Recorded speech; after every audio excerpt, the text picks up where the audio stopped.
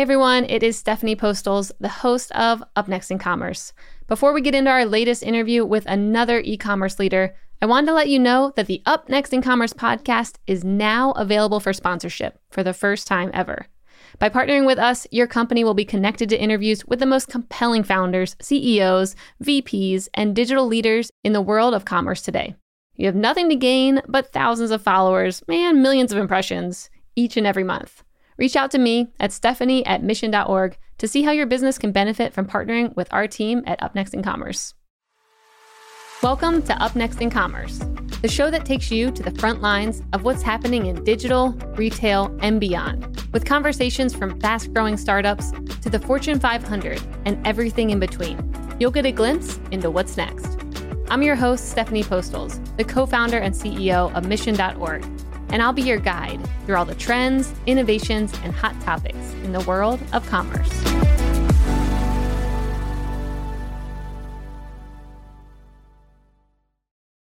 What are business leaders thinking about when they aren't winning at business?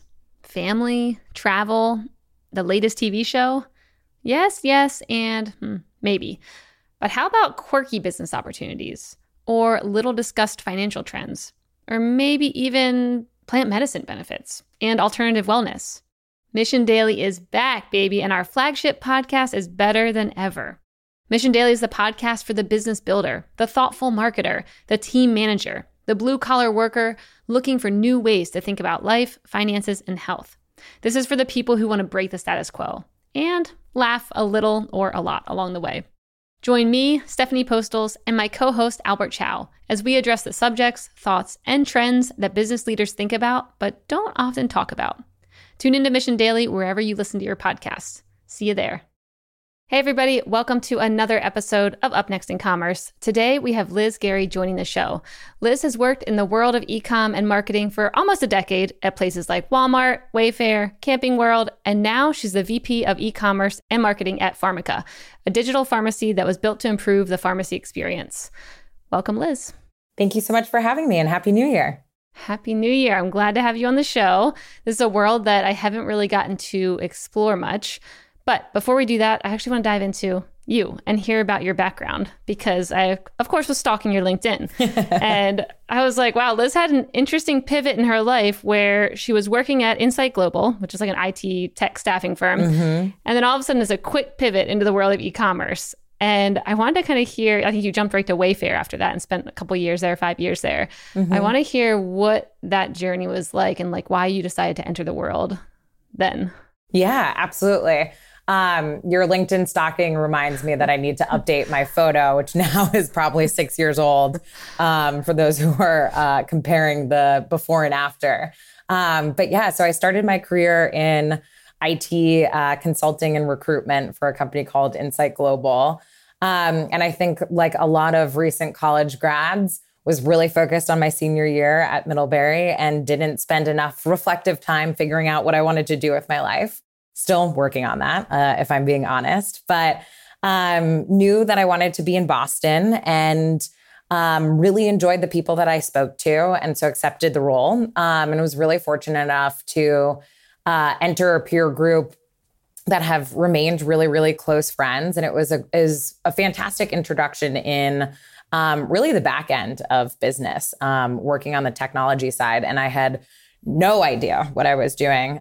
At Insight Global, you start as a recruiter. So you are scanning different resumes, trying to fill roles ranging from, a data entry associate to VP of engineering, CTO, et cetera. So the expertise in the languages are pretty extensive. And as an art history at a major at a liberal arts school, was very unprepared for what that terminology meant. And remember the first time I saw Java on a resume, I was like, what is he doing talking about coffee? As a programmer. But it really ignited my curiosity in technology and how businesses in that day and age were operating.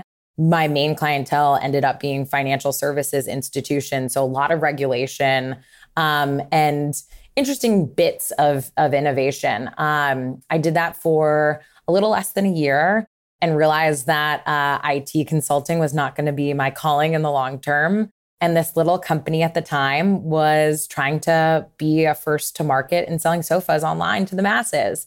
And I was really curious about how they were going to disrupt this very old industry where lead times were 12 weeks and you went into a showroom and you sampled samples of fabrics and you sat on 18 different sofas. So I was really curious by the idea of translating all of that online, and started as an account manager at Wayfair when there were probably about 300 people. The average age was probably 26. We were jam-packed into an office space that we had on Boylston, where the elevators, if you tried to get in after 8:45, you would wait for at least a half an hour to get in there. I don't know if we were up to fire code with how many people were on each floor, but it was unbelievable. I had the opportunity to sit just a couple rows behind Steve and Niraj and getting to hear them on the phones and talking about their vision for the business was unbelievable. So it was an incredible experience and ended up being there for about 5.5 years.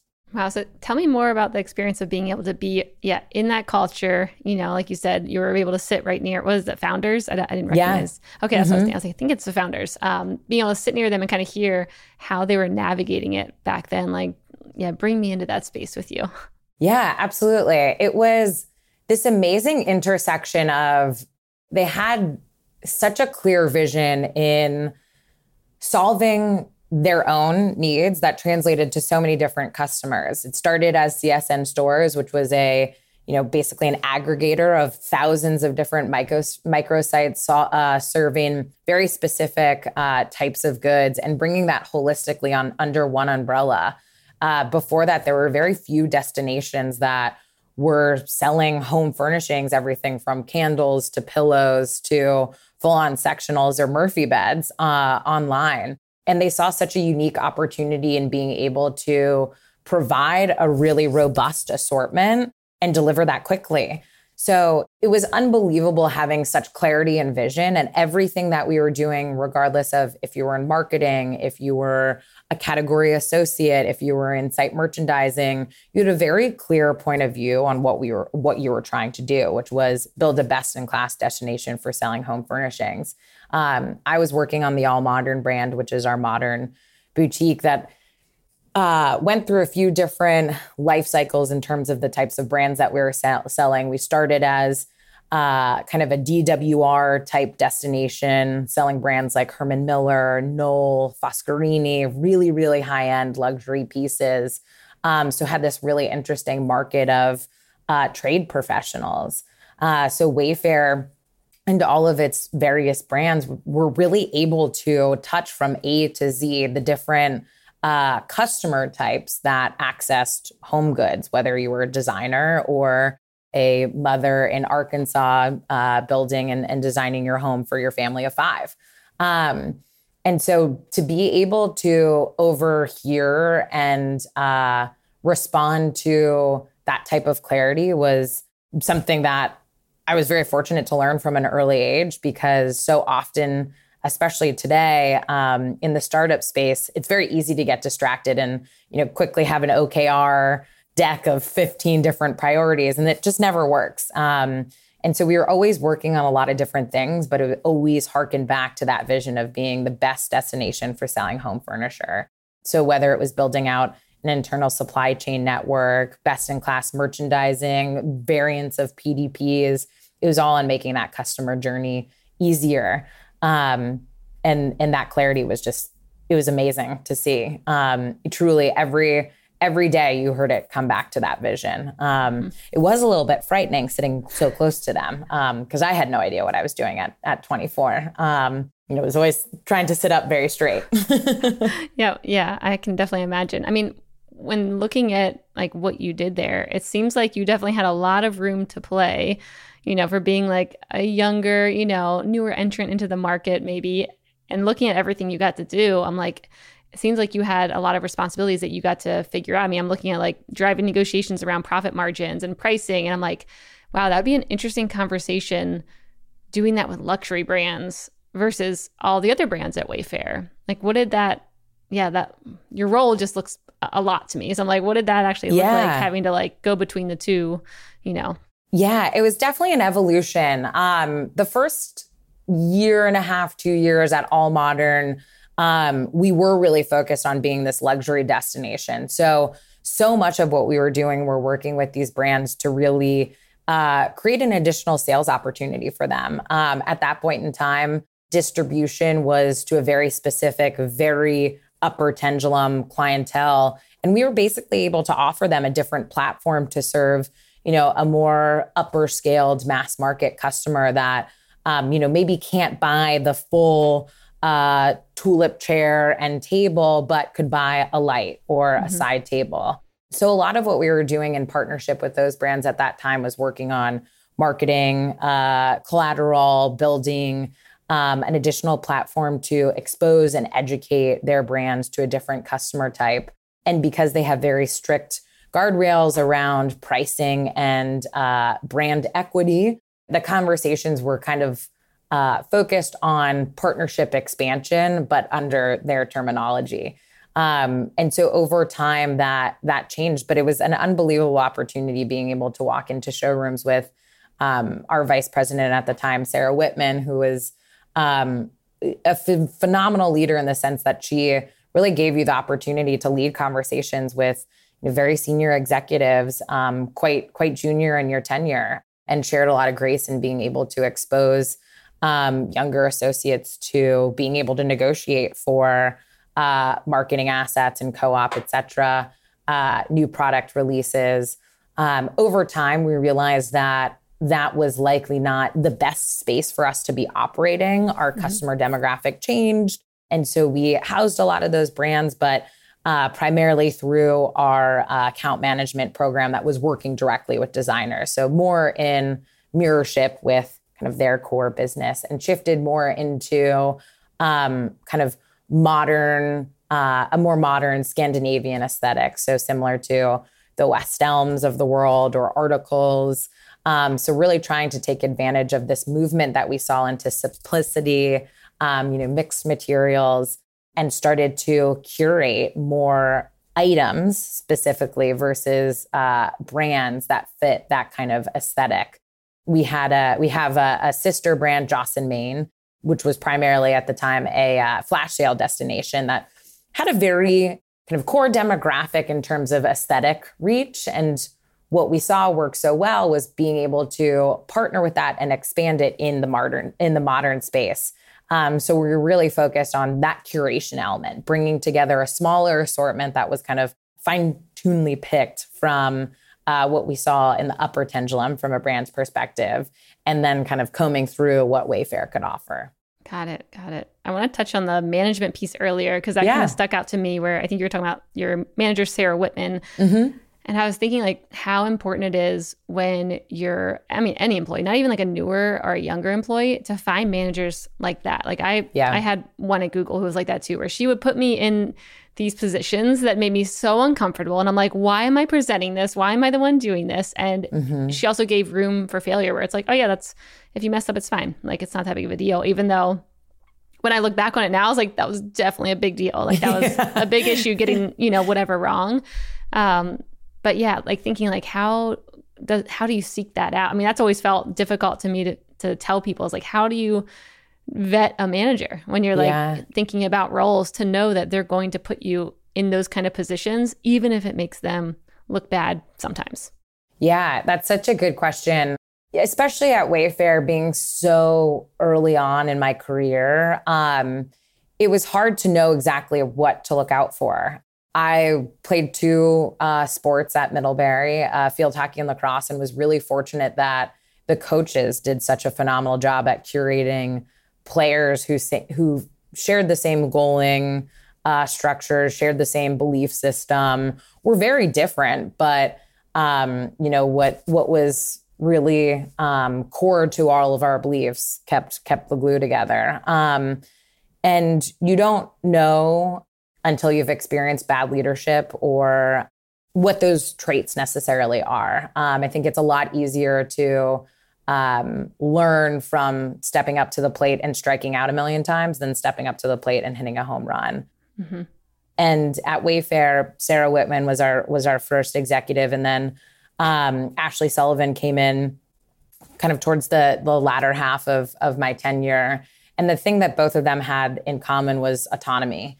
I think when you show promise and you have kind of checked the list of things you need to do in order to have a seat at the table, having someone who's willing to pull back the curtains and let you take center stage, even if you forget a line or fall on your face, is so, so important. And Ashley in particular really encouraged me both to take risks internally.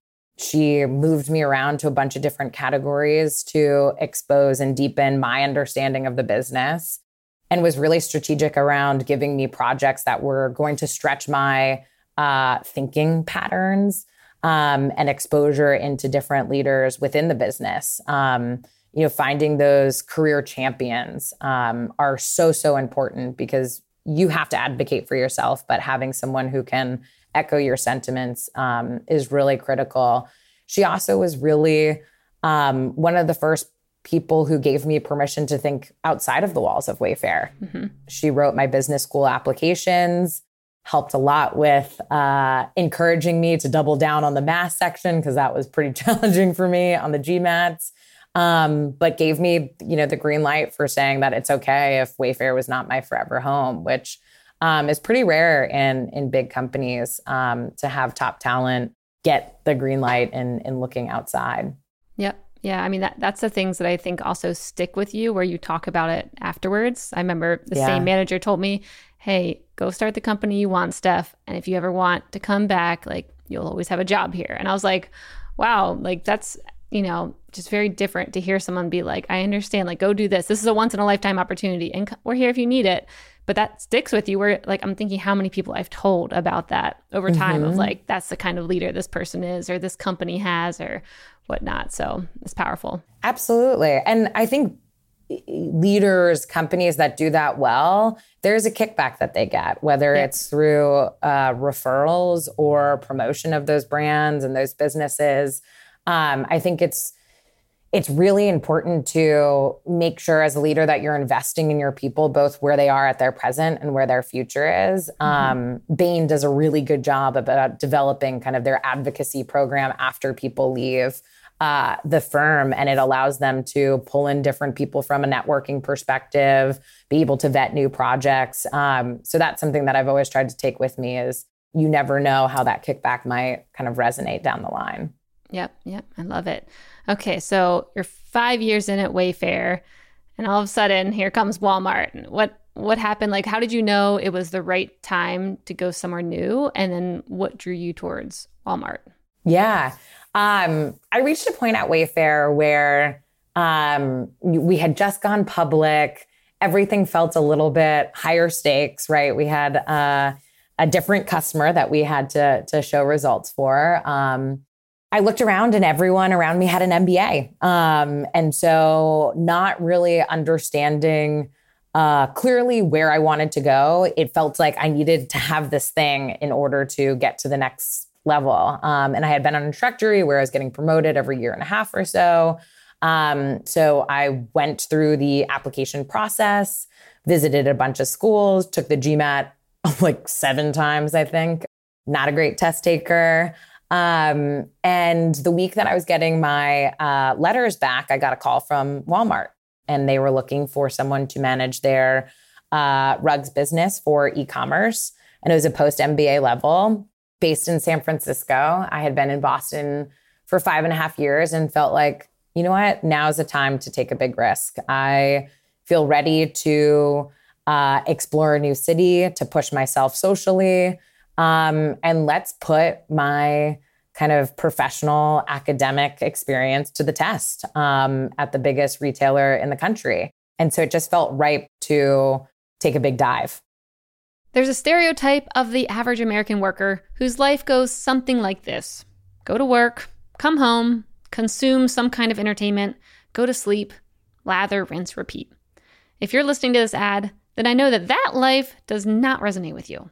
For the truly disruptive business leader, work doesn't stay at the office, and unwinding doesn't mean watching TV at night every single night. This is why we've created Mission Daily, a podcast that discusses the trends, habits, and ideas that thoughtful business people are contemplating every day. From quirky business opportunities to interesting investment ideas to the latest research in health and exercise and alternative medicine, and maybe even plant medicine. Who knows where we're going to go, but Mission Daily covers it all.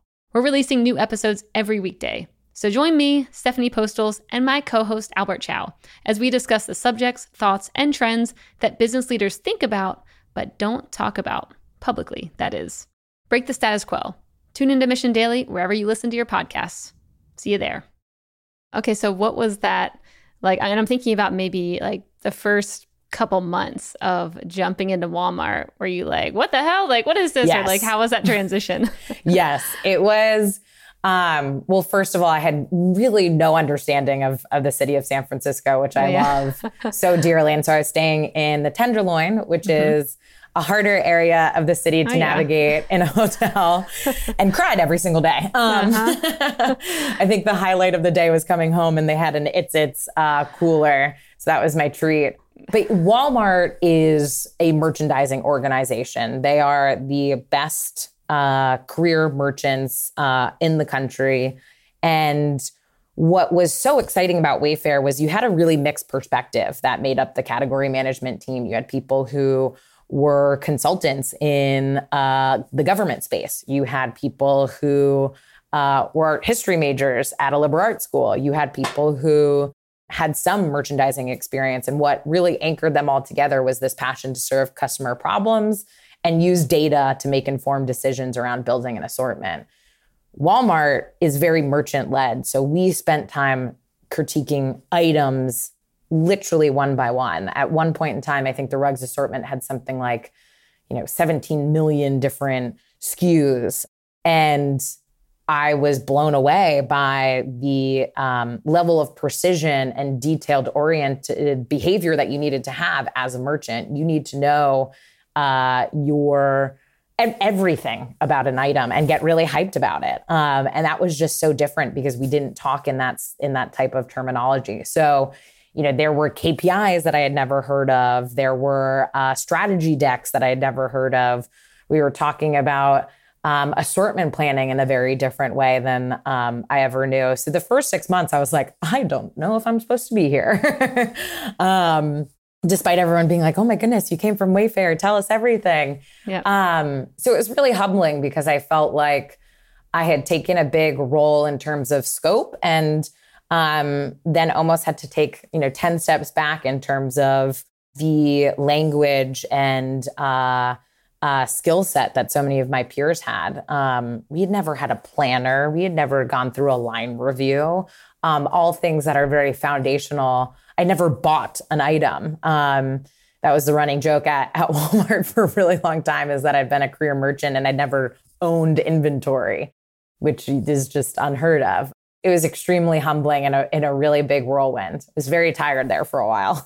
Yeah. I mean, I saw though that you were like getting promoted. So obviously you were doing something right. I mean, that to me, when I'm looking through your history, I'm like, all right, this girl, she gets promoted like every year or two, they're bumping her up. And so, I mean, for anyone who's like the outside, looking in, like other than just being great at your job, like what were maybe like, how would you look back at that time and be like, oh yeah, this probably is why, I was getting promoted and moved around? Yeah. Well, thank you. I appreciate the flattery very much. I think being a lifelong athlete, there's a little bit of competitive nature that just has not slowed down, but I've been a people manager for 10 years and my success is 100% correlated to the successes of my team. And so at Walmart, at that point in time, we were hiring category specialists. So each category manager or category leader had a pretty massive team, ranging from 7 to sometimes 15 category specialists. And my success was 100% correlated to investing in them and having really spectacular talent. I realized very early on that Walmart has a plethora of different tools and systems, and you really need to be able to harness different people's interests and strengths and opportunities, and making sure that each of those tools are covered, each of those responsibilities are covered. in order to keep the machine moving. So I realized that if I could do that, I think I had 7 associates at the time, and then we scaled up to probably around 9. If one, I could make sure that they felt very clear on what our objective was and understood, here are the 3 things every day you need to do in order to hit these 3 goals, that they would feel value in their work.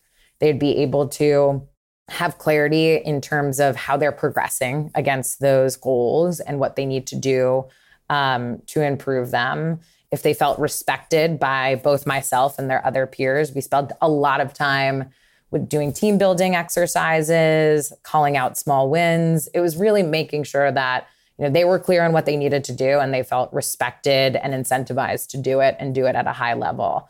I've always said that my main goal is building the team that everyone wants to be a part of. And I think that fortunately translated into my own progression and increases in responsibilities.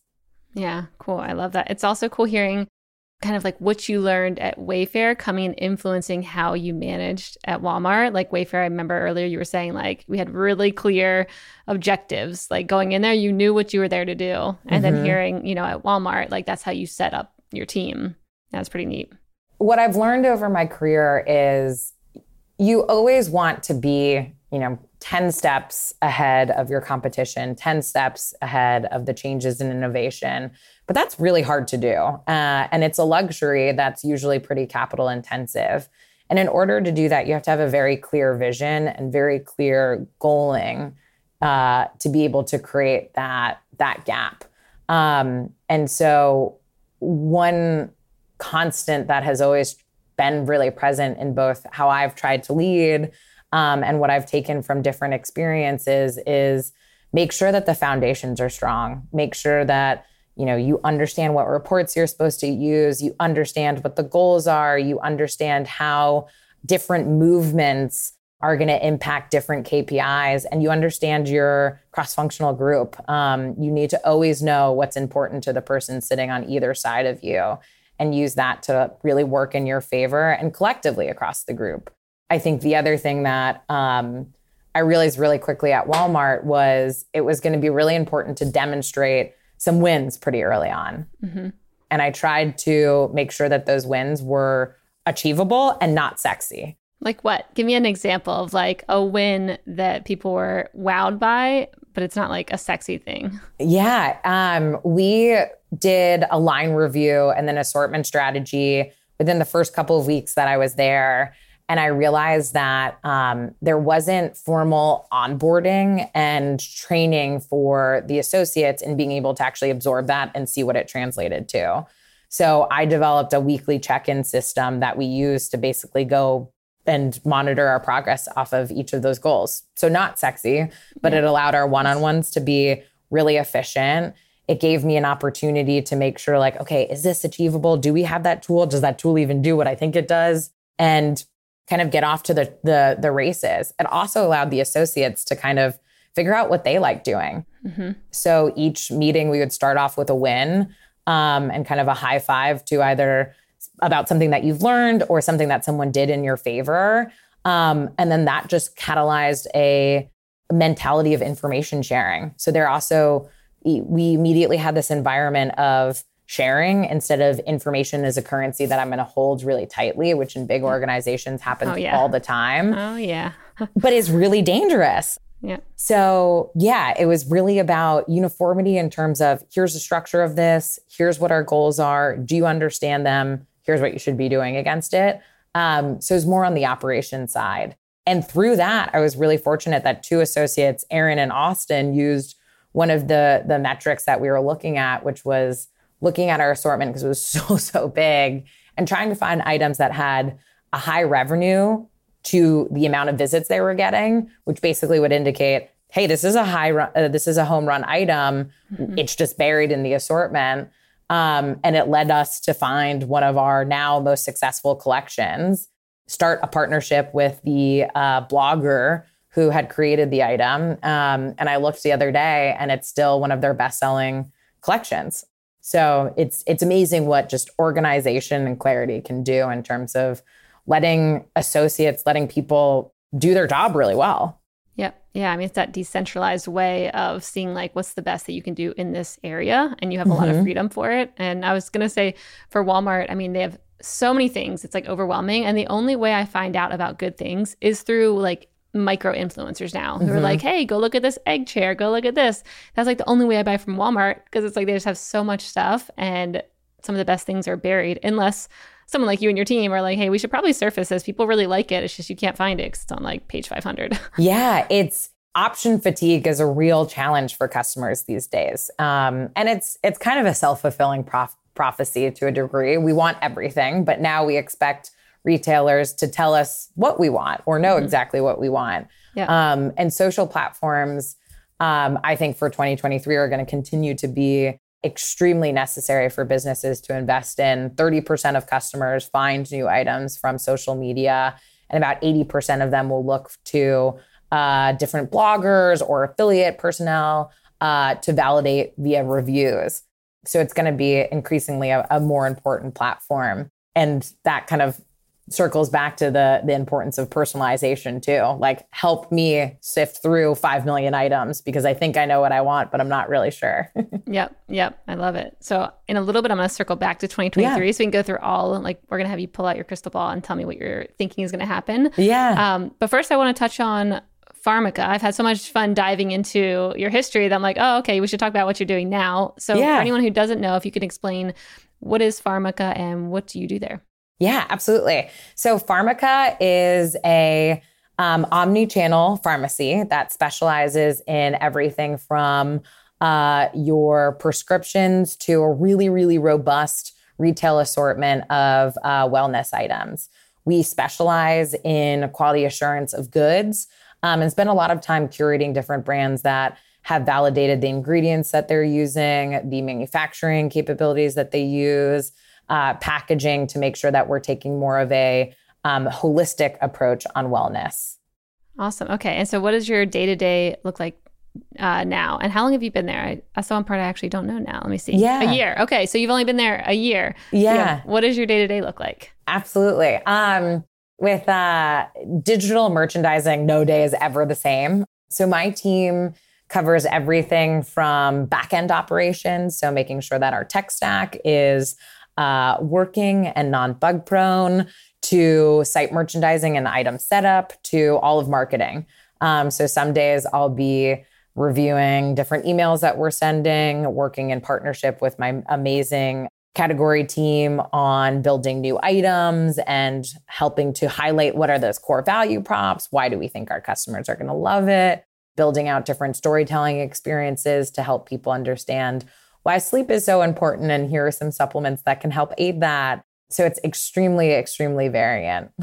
Wow. Okay. So what are you most excited about in this industry? Like, why did you go to the pharmacy business after working in, like Walmart and Wayfair and Camping World? Like what pulled you that way? Yeah, that's a great question. I've always been pretty product agnostic. Okay. I think one of the things that has always inspired me and gotten me excited is thinking about solving customer problems and figuring out why brands remain relevant. And COVID really turned that on a head.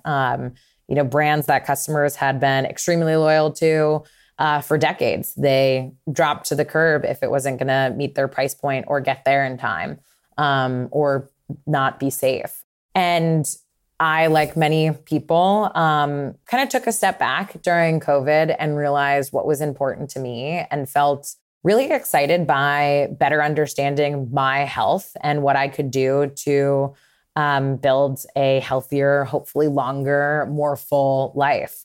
And was really fortunate that I had some very well-respected peers from Walmart who had moved over to the Pharmaca business and felt very similarly. So I was intrigued by being able to work on a very different product type. I've been very intentional around, although specializing in e-commerce, trying to get exposure to different industries because there are different challenges that as a business owner, you want to always make sure that you're being relevant to. And health is something that is extremely relevant and to a degree recession proof and will always be top of mind for customers. The statistics show that more and more customers have become more self-advocates of their own health journeys and are spending more time both in absorbing different literature, but also proactive medicine, which is really a gap in this country. We spend a lot of time on reacting to issues or problems that we have now instead of understanding, well, what are those root causes and how do we prevent them? Which is really what Pharmaca's mission is. Yeah, there's a lot of different pharmaceutical drugs going around right now around weight loss and things. And I was listening to a great episode from a doctor where they're like, everyone's just treating the symptoms, but don't you want to figure out like what is actually causing that? Like your body is screaming for help and you're just like, shh, here, let me just make sure I'm still gonna, So anyways, I'm sure people are like, hey, Steph, that's like too contrarian. Don't say that. I love that. But I think it's interesting thinking about like, how do you actually get back to like the root cause of issues going on and like solve that first? Absolutely. And realizing that it's not going to, more than likely, it won't be a quick fix and it's not a one size fits all. It's a very personal, intimate journey that takes time and energy and resources to be able to address. As much as I wish that I could get a 6-pack tomorrow. Yeah, that'd be nice. But how do you walk people through I'm looking at your guys' website right now and a lot of these things I use, I'm like, these are great. Yeah. But how do you walk people through, these products to kind of show them what works for them? Because I'm looking at turmeric and curcumin, which is like, yeah, you blend those two together. It's like black pepper and turmeric. That's the only way to activate it. Like it makes sense to me, but I also know like it took a journey for me to even like know about things like that to then know, oh yeah, I would buy that. That's a good mix. So how do you kind of guide people through all of these products to be like, this is what you might need? Yeah, absolutely. That's a really big focus for us in this upcoming year. One of the mission statements that we've always invested a lot in is that quality assurance factor. So we've spent a lot of time in making sure that the curation of the brands hit that value prop. So one is making sure that the selection is representative of really, really high quality, really high integrity ingredient control is one. Two, we spend a lot of time in the item setup process, doubling down on attribution and product typing to make sure that those keywords, those indicators in which people are searching are very, very clearly exposed and denoted. But moving forward, we're spending a lot more time in thinking about how do we better map symptoms. We've always had an experience where you can very clearly see different conditions and products that can help improve those conditions. How do we take that to the next level? Right? Like better sleep. That's a huge, huge bucket. There's so many different types of products that you might use, whether it's a supplement, whether it's a tea, whether it's aromatherapy. We will be spending more time in the coming year thinking about how we can bundle those things together to be able to attack these different conditions or areas that you want to improve in a more diverse way outside of just taking a specific supplement.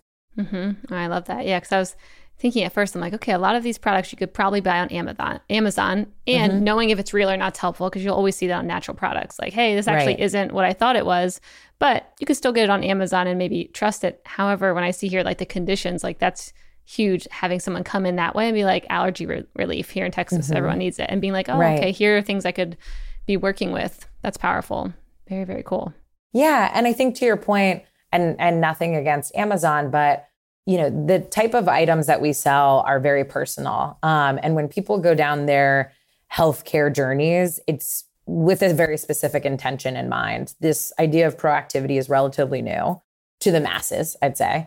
There's always been a huge population of self-advocates in terms of proactive health. But there's a lot to be said for, I think, where you buy something from and the equity and the authority of that provider. And Pharmaca spent, 30 years on really building that brand up and building a destination that is trusted and validated by the community that feels a little bit less transactional than a larger, box retailer.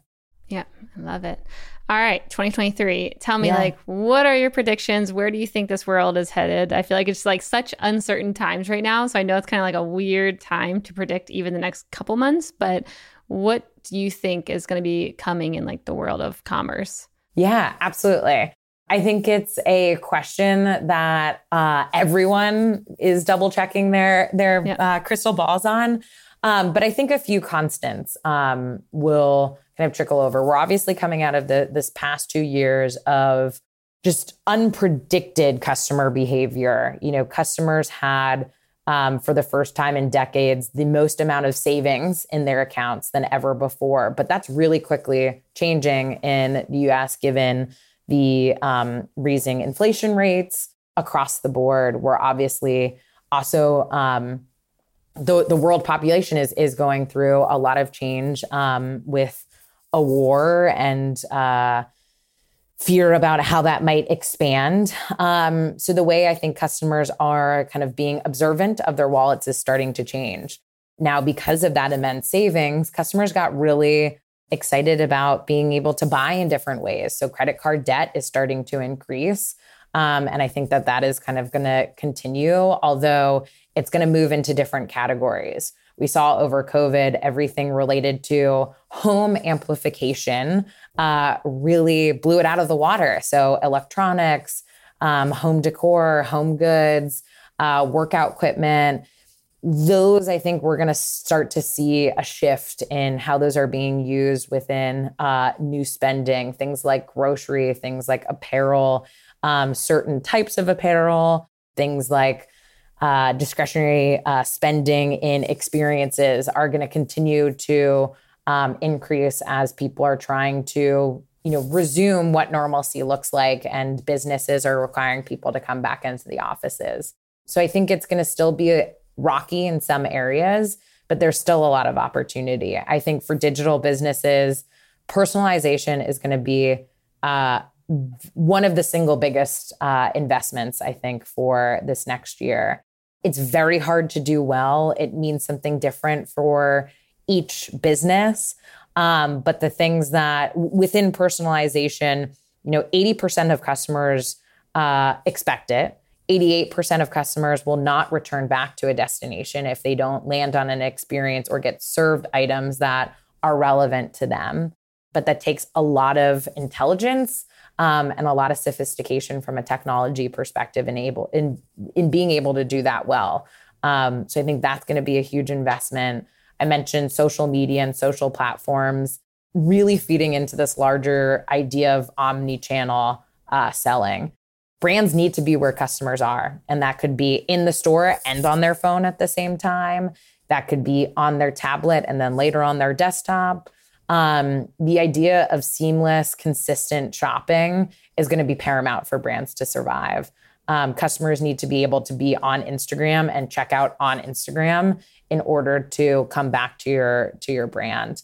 So those are two really big areas that I think are going to be extremely important. And then a kind of step back is going to be a return to the basics. I think that a lot of areas have been playing catch up in order to expound upon whatever e-commerce foundation they have. And now we're feeling this sense of urgency in, building really sophisticated, jazzy new technology or feature set. And that can be great if it works, but usually quite expensive and hard to maintain. So I think that there's going to be almost a reconciliation of technical stacks and technical debt, tools and reporting, how teams are built, and OKRs in order to really build out thorough 1 year, 2 year, 3 year strategies that allow for catapult growth. I think there's been a bit of oversight in terms of what does make a stable core in businesses. Yeah, I agree. I was actually just thinking the other day, I'm like, man, I feel like the metaverse and NFTs and all those things really distracted a lot of brands. Mm-hmm. But I think because they got burned in the past couple of years from that, they might actually not be paying attention to the things that matter right now around like AI and everything, where I'm like, I think you actually should look into that. Like, that's going to transform a lot of businesses, but so many of them got burned by the last sexy trend. Like, I'm wondering how many people would just be like, no, I'm going to pause now. Like, we're not going to look at that, which I'm like, I don't know. I think you might want to. Yeah, I think it's really relevant. And those are always the things that look really good on an investor deck or a quarterly earnings report. But ultimately, we're still a little bit far behind that really being a needle mover in at least this year for the masses. I think that return to fundamentals, whether that's like product attributing or setting standards for user-generated content or standardization and pricing manipulation. If that core is not rock solid, it's going to be very difficult to be able to invest in really jazzy new things. Yeah, I agree. Well, Liz, thanks so much for coming on Up Next in Commerce. This was a really great chat. Where can our listeners find out more about you? Absolutely. Thank you so much for having me. You can find me on LinkedIn. Awesome. Thanks, Liz. Perfect. Thank you.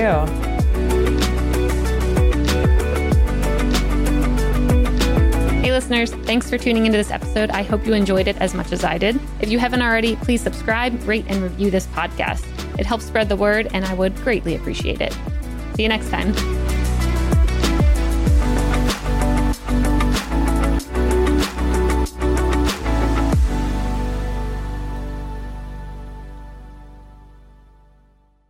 Thank you for checking out another epic hour of business insights and inspiration on the Up Next in Commerce podcast. If you like what you've heard and you're interested in partnering with us to bring your brand to a growing audience of e-commerce experts, reach out to me at Stephanie@mission.org to get the conversation started.